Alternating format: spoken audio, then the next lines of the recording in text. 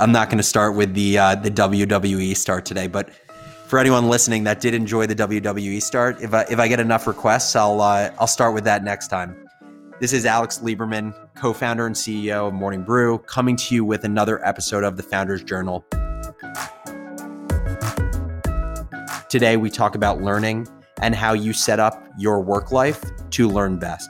I hope you enjoyed the episode, and I'll see you at the end. All right. What were you up to today? How's it going? It's Tuesday, May 5th. What's up? Just finished my last meeting of the day, had an hour-long conversation with Samir, our head of content, which was a really good conversation. But, what I was just thinking to myself is it was a very selfish conversation for me. And what I mean by that is I don't think necessarily it did anything for Samir in accomplishing the goals he has as the head of content of Morning Brew. But instead, he spent an hour being like a really good sounding board for me in talking through what Morning Brew's educational product is going to look like a year and 2 years from now. And I think this conversation solidified for me just how important it is for me to interact with other people to learn. And I even had this remark for Samir at the end of the conversation where I said, I apologize for using an hour of your time because I don't know how much it did for you, but it was incredibly insightful for me. And it helped me think more clearly about what the future of Morning Brew's education product looks like. And he kind of unprompted said, let me ask you a question. When you went to college, did you go to your classes? And I was like, yeah, I went to all of my classes. And he was like, that's the type of learner you are. You're clearly someone who is a discussion-based learner, someone who's probably visual in their learning. And if you're visual, you probably also learn through talking. And he's like, there are a lot of people that aren't like you or me who decided not to go to college classes, would stay home in their dorm because they thought classes were stupid. They would read the textbooks. If they needed to, they would pick out a few of the pre-recorded lectures, and that would be how they learn.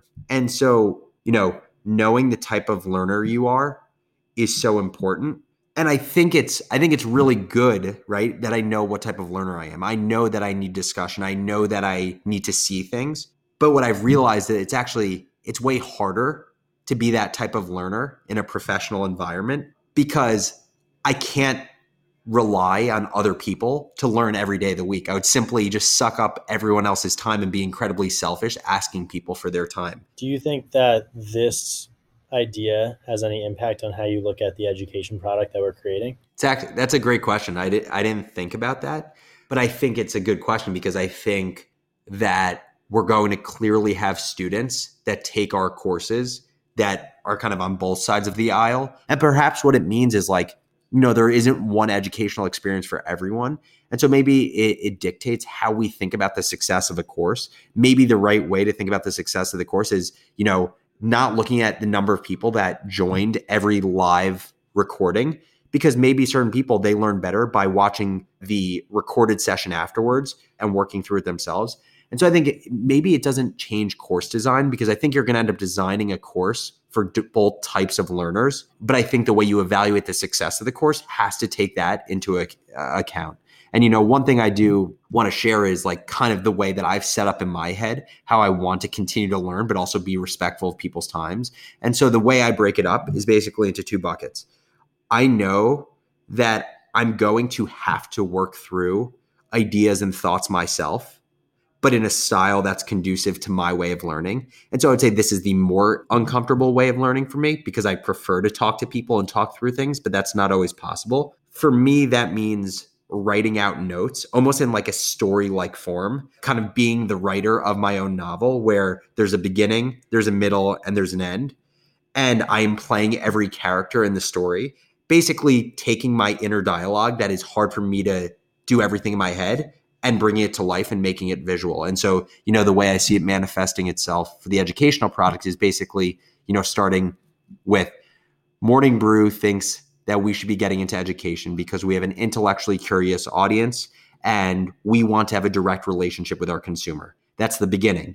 The end is Morning Brew is going to create a collection of premium courses that give the modern business leader the skills that they need to be the best version of themselves in their career. Now there's this whole gap in the middle, and that middle is going to be a lot of questions we ask of ourselves. Do we create the courses? Do we partner with instructors? Do we handle customer service? All of these things. I'm going to play both the question asker and the question answer. So that's one part of my plan to work through ideas. The second is working through ideas with a number of people so I don't overuse or misuse any one person's time. Meaning I'm not just going to have conversations about our educational product with Samir because I'm not going to take up 10 hours of Samir's week, but I want to spend 10 hours a week thinking about this product. And so for me, that's been working with a few people within the context of Morning Brew. So working with Samir a few hours a week and with Austin, my co-founder, a few hours a week, talking through what the future of our educational product looks like. But what that also means is talking to people outside the company.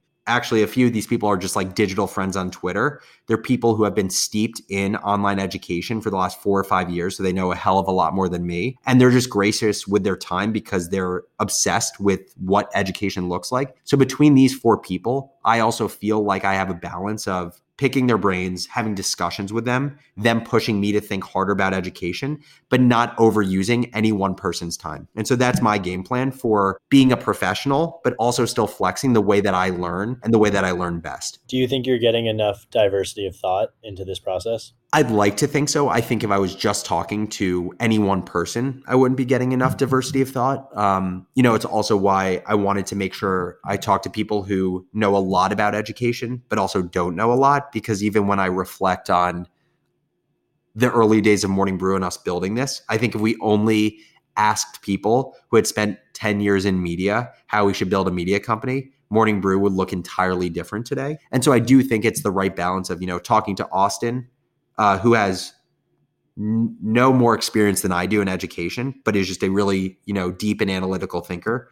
Talking to Samir, who has a very content-heavy mindset, but also has more experience just thinking about the future of education.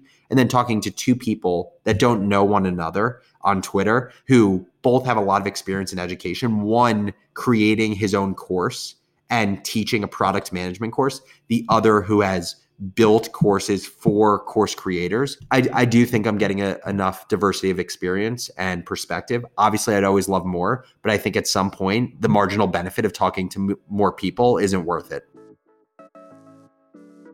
I think the most important thing for any professional is, first of all, know the way in which you learn. And there's a whole spectrum, but I think the best place to start is, the 2 general buckets. Are you a visual learner, auditory learner, someone who learns through discussion with others? Or are you a subconscious learner, someone who is really good at honing your own subconscious and having conversations with yourself versus discussion with others? So for myself, I've learned that, I'm the former. I need discussion with other people. I need visual cues. The second part of this becomes, in your own professional career, how do you construct your way of working in a way that is most conducive to your way of learning?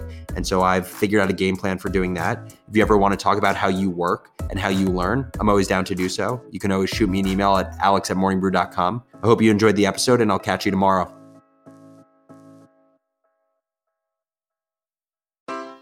Take your business further with the smart and flexible American Express Business Gold Card. It offers flexible spending capacity that adapts to your business. You can also earn up to $395 in annual statement credits on eligible purchases at select business merchants. That's the powerful backing of American Express. Terms apply. Learn more at americanexpress.com/business gold card.